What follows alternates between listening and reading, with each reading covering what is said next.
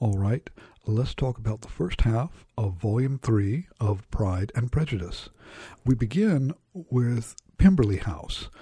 Elizabeth is going with her aunt and uncle to see the grounds at Pemberley and the house itself, which is where, of course, Mr. Darcy lives, but she's carefully found out that Mr. Darcy won't be there, so she won't have to be embarrassed.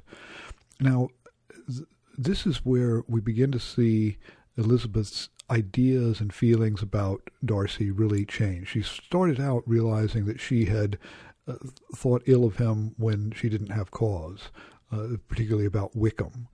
But now she begins to think positively about Darcy. And one of the ways that we begin to see this before she even sees Darcy is the estate itself. It says at the beginning of Chapter 1, Volume 3, Elizabeth was delighted. She had never seen a place for which nature had done more, or where natural beauty had been so little counteracted by an awkward taste. So this is just kind of it's a perfect place. It's natural, but the things that they've done to it that are unnatural don't look that way. It's just everything just blends perfectly. And she says, they were all of them warm in their admiration, and at the moment she felt that to be mistress of Pemberley might be something. And we get an exclamation point. Jane Austen doesn't use a lot of exclamation points, but here she's thinking, wow, imagine, because she knows Darcy proposed to her. If she had said yes, this would be her house. Now, we see the kind of the beauty of the house and the tastefulness of it. When they go inside, it says she's struck by how well furnished it is. It was neither gaudy nor uselessly fine, with less splendor and more real elegance than the furniture at Rosings. So Lady Catherine's, as you know, she's beautiful and estate and rich, but it's not as refined and elegant as this.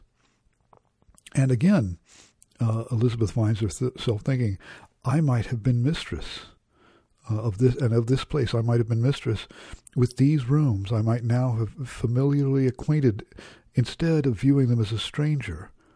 I might have rejoiced in them as my own, and welcomed to them as visitors my aunt and uncle. But no, recollecting herself, that could never be. My uncle and aunt would have been lost to me. I should never have been allowed to invite them. So here again, she's trying on the idea of being Mrs. Darcy, kind of in a roundabout way, not thinking about Darcy himself, but thinking about his house. But the qualification is, oh yeah, but Darcy can't stand my family. He'd never have let me invite my aunt and uncle. Now, another way that we get an increased appreciation for Darcy is the housekeeper, Mrs. Reynolds, and her glowing report of him about what a wonderful guy he is. And the picture that the housekeeper, Mrs. Reynolds, gives is very different from the picture that Elizabeth has had of him. When he talks about, they mention that Mr. Darcy isn't married, and the housekeeper says, I do not know who is good enough for him. Or she says, I have never never had a cross word from him in my life. And she's known him since she was 4 years old. Again, that's, Elizabeth thought of Darcy as this kind of very standoffish, ill-tempered man. And it turns out, no, he's not like that at all. And the housekeeper says, some people call him proud, but I am sure I never saw anything of it. So here we're seeing, again, a very, very different picture of Darcy. And, of course, to no one's surprise, who is a careful reader or has read any story ever, Darcy does show up. They're talking to the gardener. This is the bottom of page 170. And notice that Jane Austen does not give the word-for-word details of this conversation. She was, as you know, she's a master of dialogue. She could have given this all dramatized, but she doesn't. And I think the reason she doesn't is that the actual words are not nearly as important as the feelings that are going along with it. She doesn't want you to get caught up in witty banter here. And for one thing, doesn't seem to be a lot of witty banter at this point. She wants you to understand how they're feeling. Look at the bottom of page 170. Their eyes instantly met, and the cheeks of each were overspread with the deepest blush. So they're both embarrassed, and they kind of fumble their way through this. And it says that Elizabeth was amazed at the alteration in his manner since they had last parted. Every sentence that he uttered was increasing her embarrassment. So he's acting very differently. He seems so much of a gentleman here. Now, Elizabeth thinks this all the time, but Darcy seems so different now. Now his manners he does seem more relaxed at home. He does seem more gracious now. I think that he has changed since their last meeting in a real way. But part of the reason that he seems different now is that Elizabeth thinks about him differently now. She sees him in a more positive light, and so the things that he does and says seem more positive to her. And we see how very gracious he is. When Darcy hears that Mr. Gardner, her uncle, likes to fish, he says, "Well, you can have the run of the place. Anytime you want to come fish here, just let me know, and I'll provide the equipment. We'll set that up." And Elizabeth is quite glad that she's got relatives that aren't embarrassing to her, because that was one of the sticking points with Darcy. And she says to the top of 174, "Why is he so altered? From what can it proceed? It cannot be from me. It cannot be for my sake that his manners are thus softened. My reproofs at Hunsford could not work such a change as this. It is impossible that he should still love me." Well, of course, that's exactly what it is. That is the reason. But she's not, she can't accept that. And Darcy's graciousness increases. He is inviting them to meet his sister. So he's actually invited them to dinner. This is very, very different than the Darcy that we met at the beginning of the novel. And it seems, though Elizabeth can't believe it, it's because of his deep affection for her. And the Gardners are very impressed with him as well. They say that he is perfectly well behaved, polite, and unassuming. And it says that's what Mr. Gardner says. And Mrs. Gardner says, "There is something a little stately in him, to be sure, but it is confined to his air, and is not unbecoming." So say, yes, there is something that is kind of stately, kind of reserved, but it's very becoming. It's not arrogant or prideful or any of that. And her aunt and uncle can't believe that somebody who is as nice as this could have treated Wickham so evilly.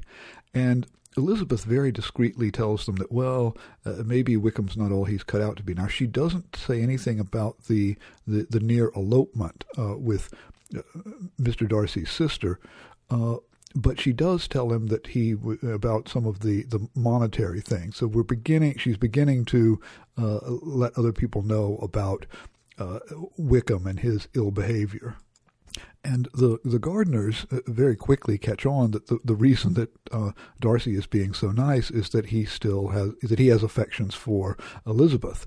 She's not kind of admitting that yet, but it's coming to be a reality. And when they meet Miss Darcy, his younger sister, here's another shock. She is not, as it says, this is the middle of 177. She had heard that Miss Darcy was exceedingly proud, but the observation of a very few minutes convinced her that she was only exceedingly shy. And that's what she is. She seems to be a very shy, retiring girl, not proud or arrogant at all. And we also, this is the first time in quite a long time that we've seen Bingley. So Elizabeth, in talking to Bingley, and she notices that he kind of rather pointedly asks if all of her sisters are here. No, it's just her. But that and other things that he says and does makes her pretty certain that he still has an affection for Jane, despite all of the efforts to keep the two of them apart. And of course, they get invited to another dinner. These dinners are very significant in the novel. The dinner at Pemberley, But at the end of chapter 2, we get a long section thinking of Elizabeth thinking about her feelings about Darcy. She said that it was she had to determine her feelings toward one in the mansion, that is Darcy, and she lay awake 2 whole hours endeavoring to make them out. She certainly did not hate him. No, hatred had vanished long ago, and she had almost as long been ashamed of ever feeling a dislike against him that could be so called. The respect created by the conviction of his valuable qualities, though at first unwillingly admitted, had for some time ceased to be repugnant to her feelings. So she's saying, "Oh, okay, I don't hate him. In fact, I'm kind of embarrassed that I ever did, And she respects him, these good qualities, and she used to kind of resent respecting him. She respected him against her will. No, now she just respects him. She just likes him. And finally, she comes at the idea that her feeling towards him, it was gratitude. Gratitude not merely for having once loved her, but for loving her still well enough to forgive all the petulance and acrimony of her manner in rejecting him, and all the unjust accusations accompanying her rejection. He who, she had been persuaded, would avoid her as his greatest enemy, seemed on this accidental meeting most eager to preserve the acquaintance, and without any indication, any indelicate display of regard, or any peculiarity of manner, where their 2 selves were concerned, was soliciting the good opinion of her friends, and bent on making her known to his sister.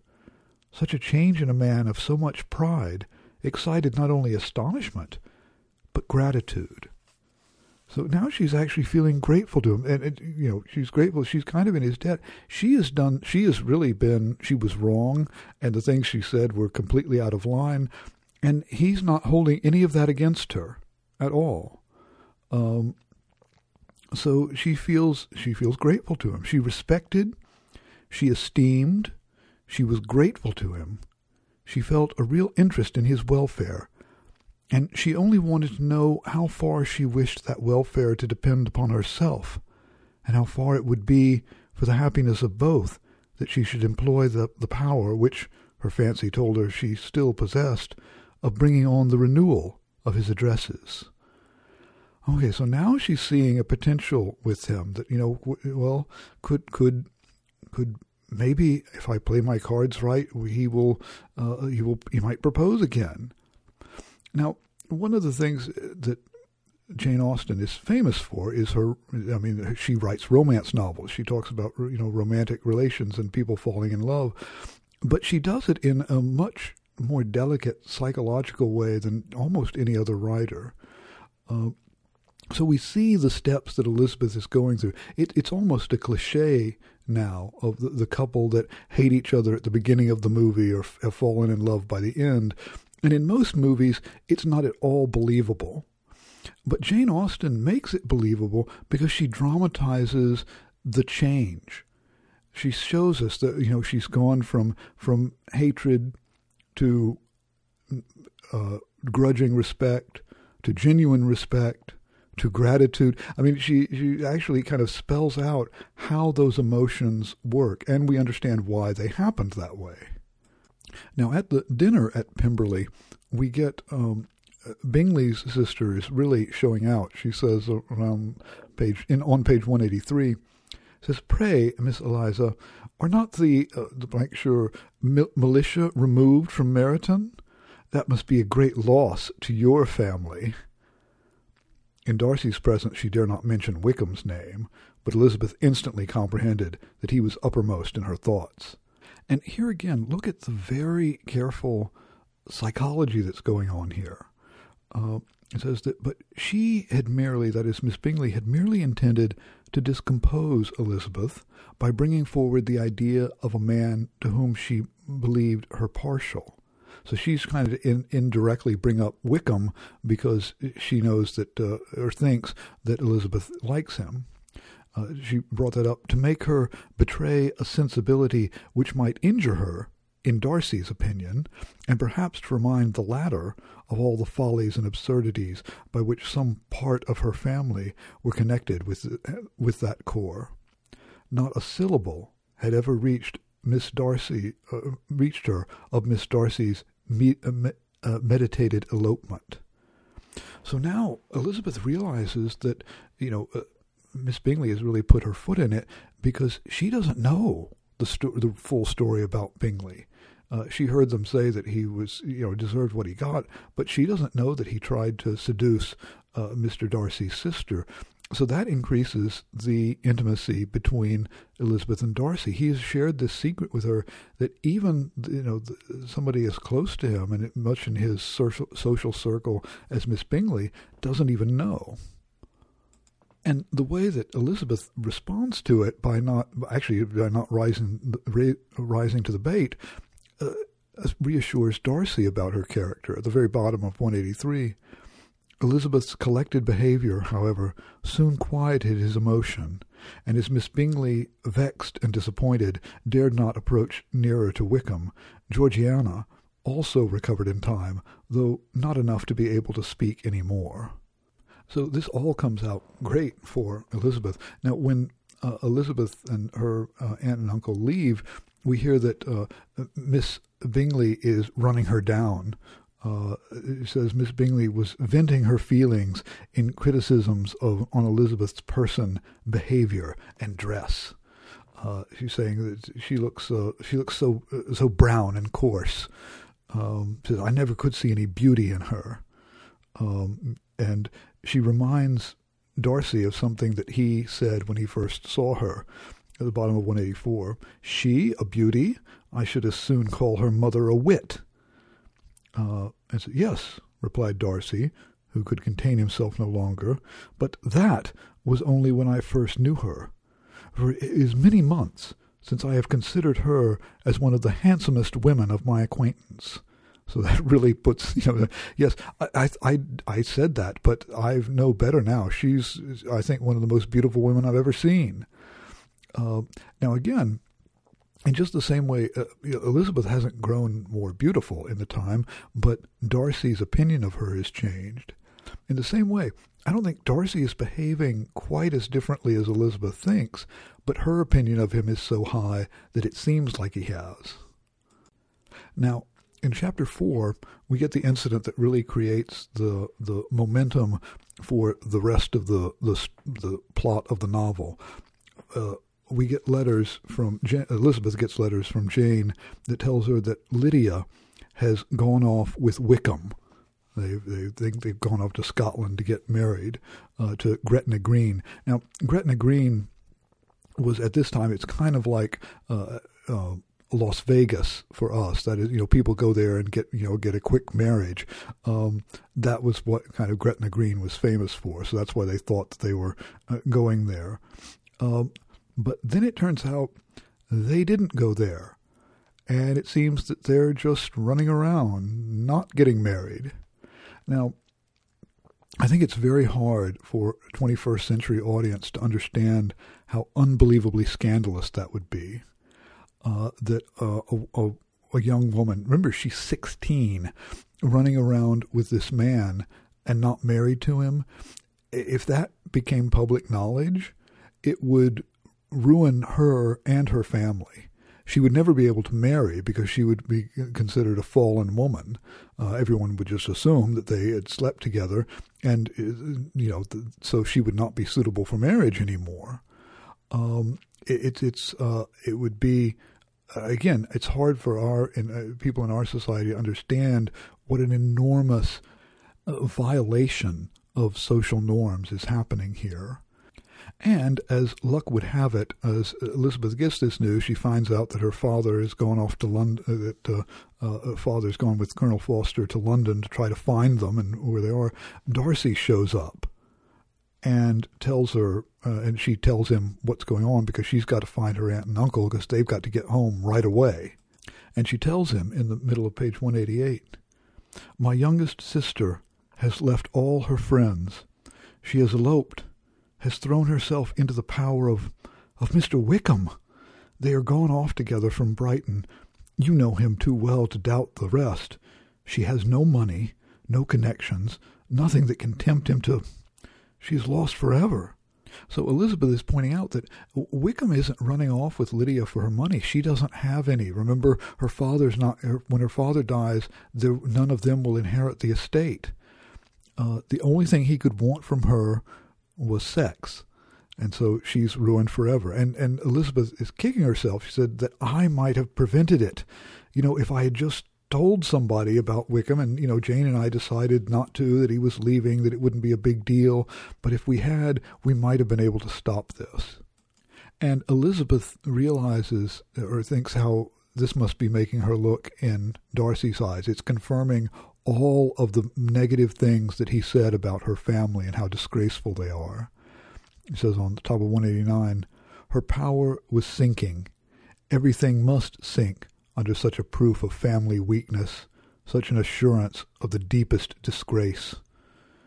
That never had she so honestly felt that she could have loved him as now, when all love must be in vain.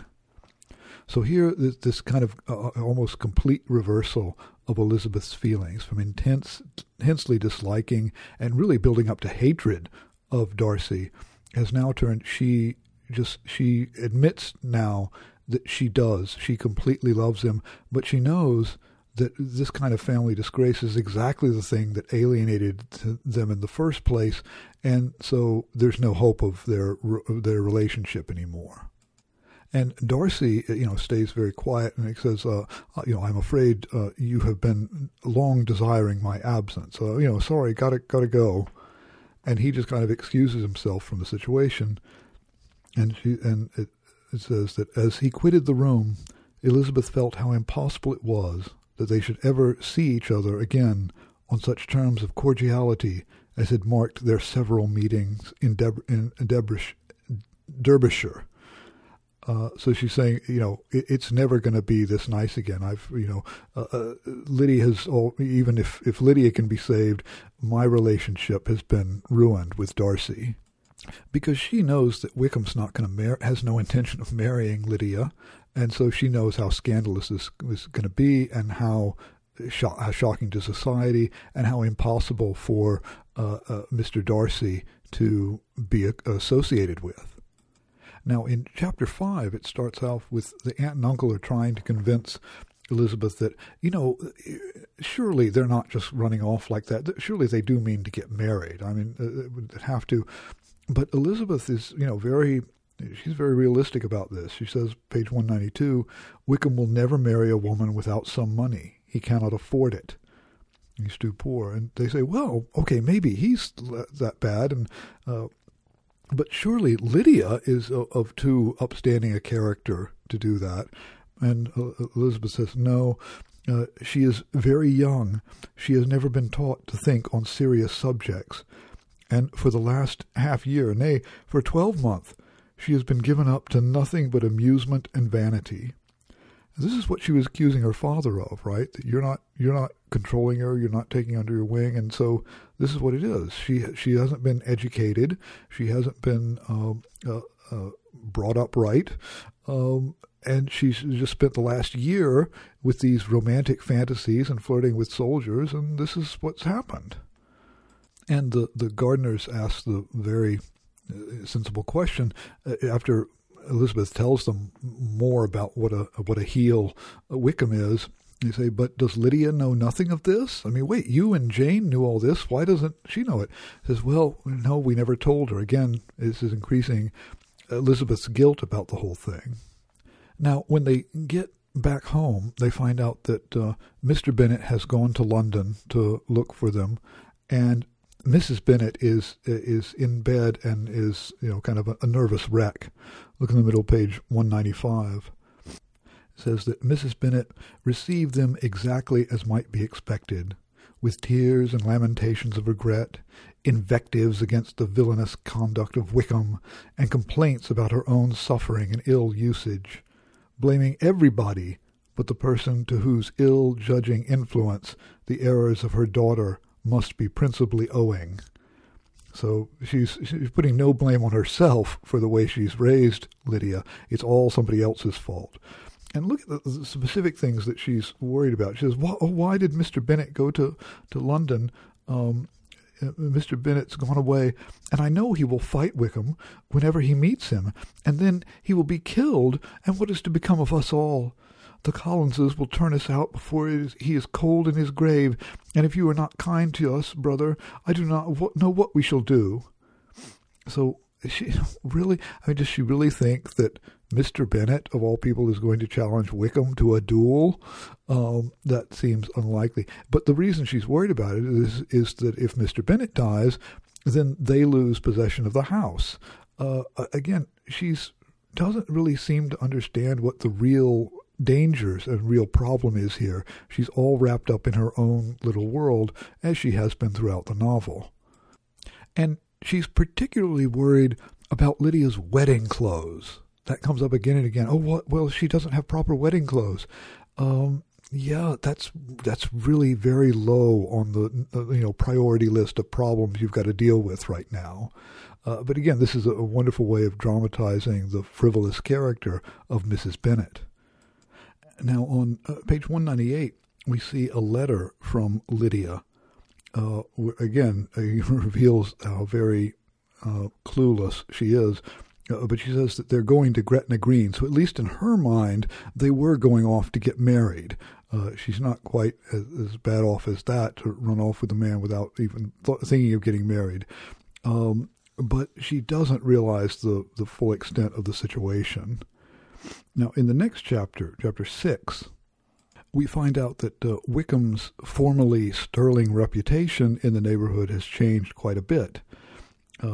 He was declared to be in debt to every tradesman in the place, and his intrigues, all honored with the title of seduction, had been extended into every tradesman's family. Everybody declared that he was the wickedest young man in the world, and everybody began to find out that they had always distrusted the appearance of his goodness. Now, again, this is the wonderful ironic tone that Austen has. Of course, none of them had thought that at all. Now, it's, oh yes, I always knew that he was really bad. So again, public opinion on him has shifted quite a bit. And then, as if enough things weren't going wrong, Mr. Collins sends them a letter where he kind of upbraids them for what's going on. He says, page 202, "The death of your daughter would have been a blessing in comparison of this." And he says it proceeds from a faulty degree of indulgence, though I am inclined to think that her own disposition must be naturally bad. So he's not sure whether it's nature or nurture. It's whether she's just bad or she was poorly brought up. But he says that both he and, of course, Lady Catherine agree with me in apprehending that this false step in one daughter will be injurious to the fortunes of all the others. And he advises them to throw off your unworthy child from your affection. Now, we've never liked Mr. Collins, and this kind of just confirms it. But he is really speaking for the community viewpoint on this. He's right that if this if this becomes public knowledge, if she's run off with a man and isn't married to him, it's not just going to hurt her; it's going to hurt her whole family. And his advice to cast her off is what most families would have done in this time, in this kind of situation. They would have just disowned her, and so. As ridiculous as Collins is, and as much as we dislike him, he's voicing something that is very much like the standard community opinion about what's going on here. Now, notice that Mr. Bennet is returning home without Lydia. Basically, Mr. Gardiner is going to take care of that. Here again, we see that the Gardiners really act as surrogate parents for these girls. Mr. Gardiner is the one who's in London doing the job of finding Lydia. Mr. Bennet just kind of gives up and comes home. Notice that Elizabeth's feelings about this, at the bottom of 203, she was perfectly aware that had she known nothing of Darcy, she could have borne the dread of Lydia's infamy somewhat better. It would have spared her, she thought, one sleepless night out of 2. So pointing out that really for Elizabeth, the biggest sting of this is the way that it's completely torpedoed her any hope of a relationship with Darcy, which she thought was becoming possible again. Now look at the very end of chapter 6, where Kitty tells her father, "If I should ever go to Brighton, I would behave better than Lydia." To which Mr. Bennet replies, "You go to Brighton? I would not trust you so near it as Eastbourne for £50. No, Kitty, I have at last learnt to be cautious, and you will feel the effects of it. No officer is ever to enter my house again, not even to pass through the village. Balls will be absolutely prohibited unless you stand up with one of your sisters, and you are never to stir out of doors till you can prove that you can spend 10 minutes of every day in a rational manner." Kitty, who took all of these threats in a serious light, began to cry. Well, said he, "do not make yourself unhappy. If you are a good girl for the next 10 years, I will take you to a review at the end of them." So now here, again, we see, in a way, you could say, well, has Mr. Bennet learned his lesson? Well, I guess in a way he has, except he's really not serious about this. He's teasing Kitty. He's being the same kind of ironic, detached, sarcastic humor that he's always had. And it's not clear that Mr. Bennet has learned much at all from all of this.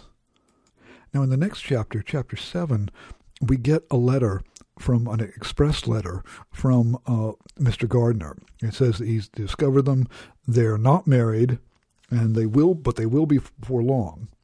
All that is required of you is to assure to your daughter by settlement her equal share of the £5,000 secured among your children after the decease of yourself and my sister.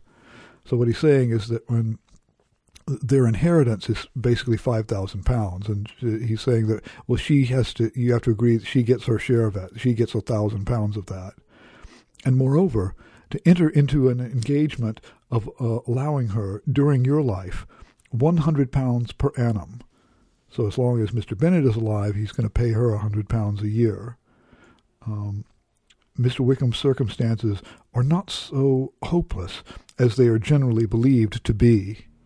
So what he's saying, everybody has assumed that the reason Wickham, got out of town was that he was in debt to everyone.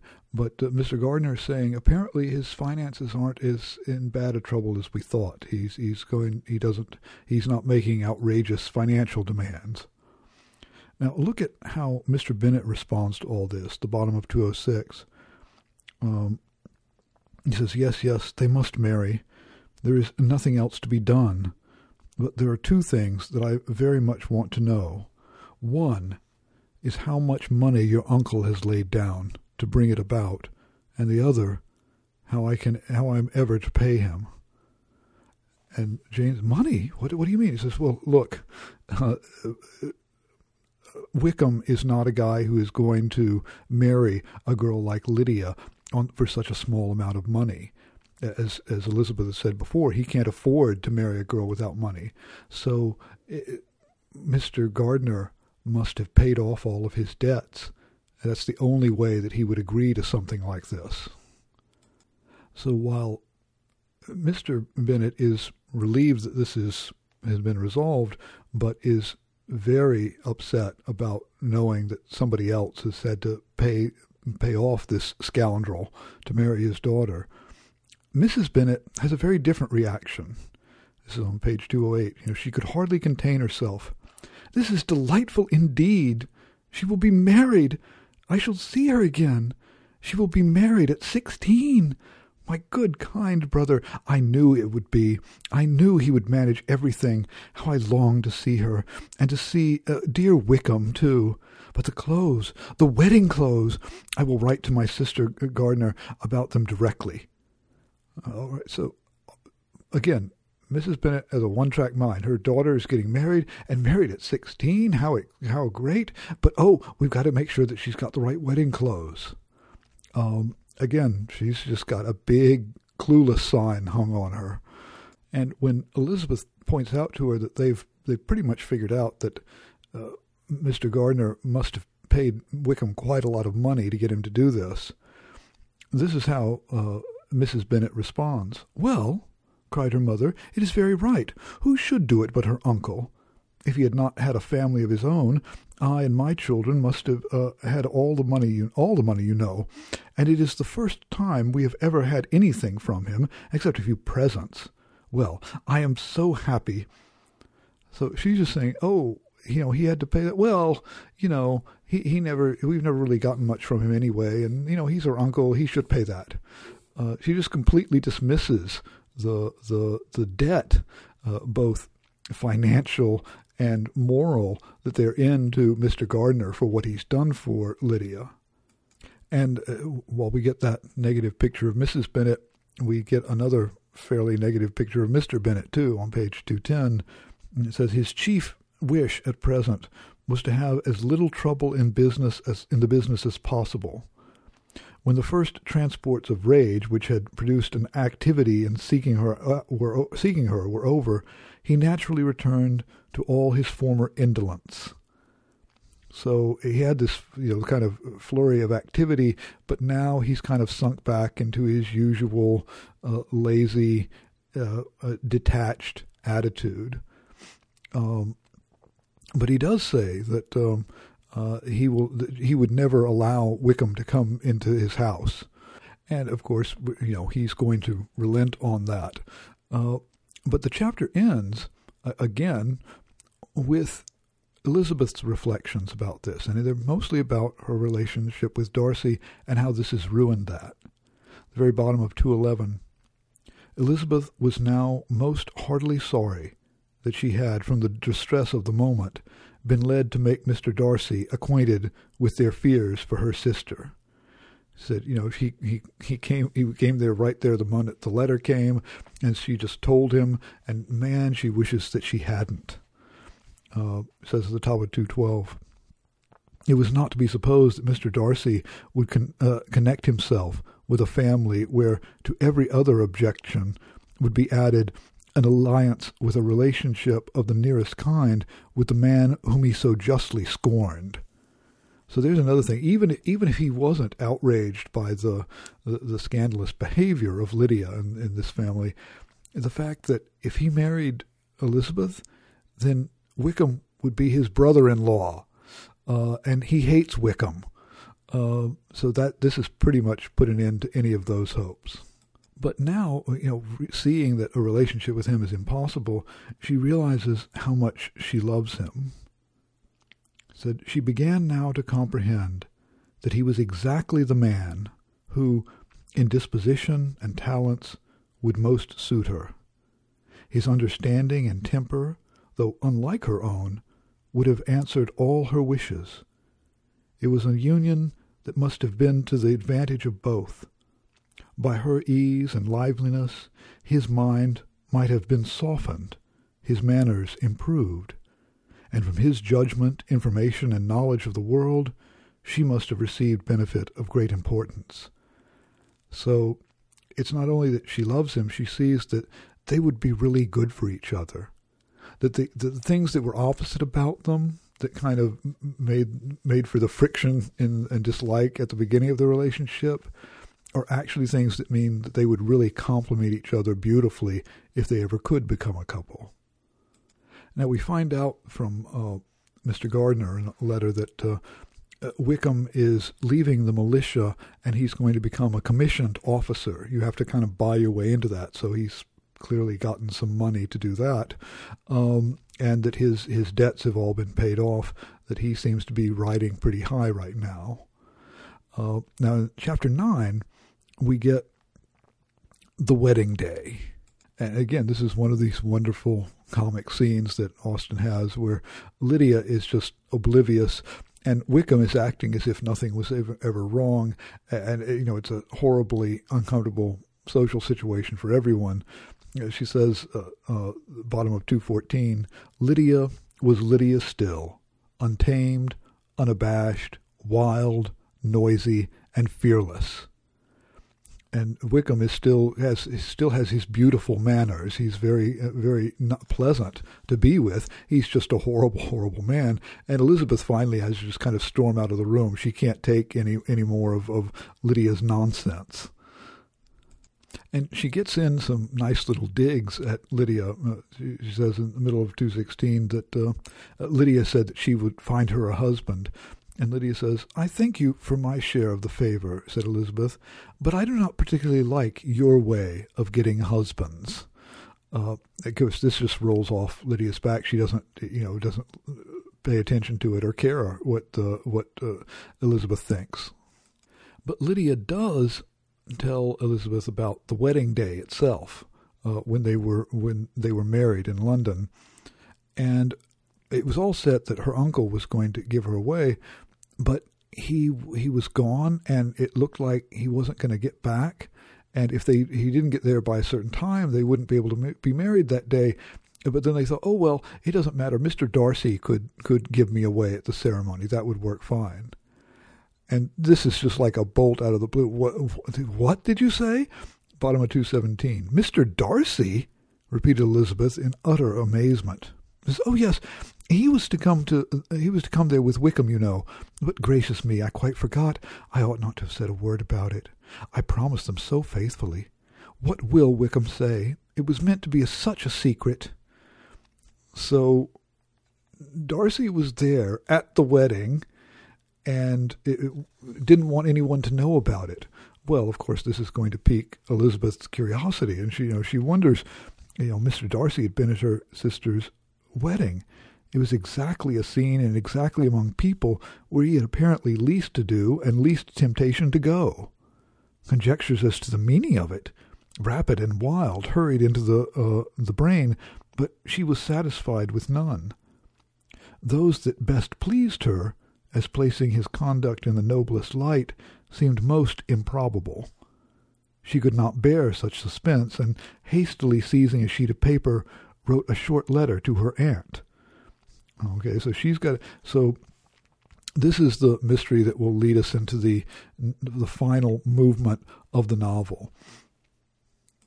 And I want you to think about this is, again, a Jane Austen novel. They're all going to live happily ever after. Don't worry.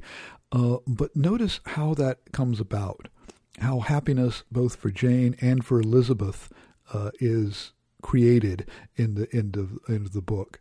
And one scene I want you to particularly think about is when Elizabeth has a little debate with Lady Catherine, and think about what that says about Elizabeth and her character and who she is, and see, just in general, how this is resolved, how everything works out happily.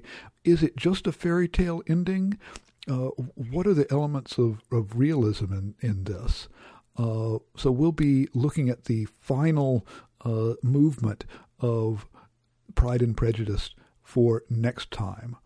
So for now, I thank you for your attention, and I will talk to you next time.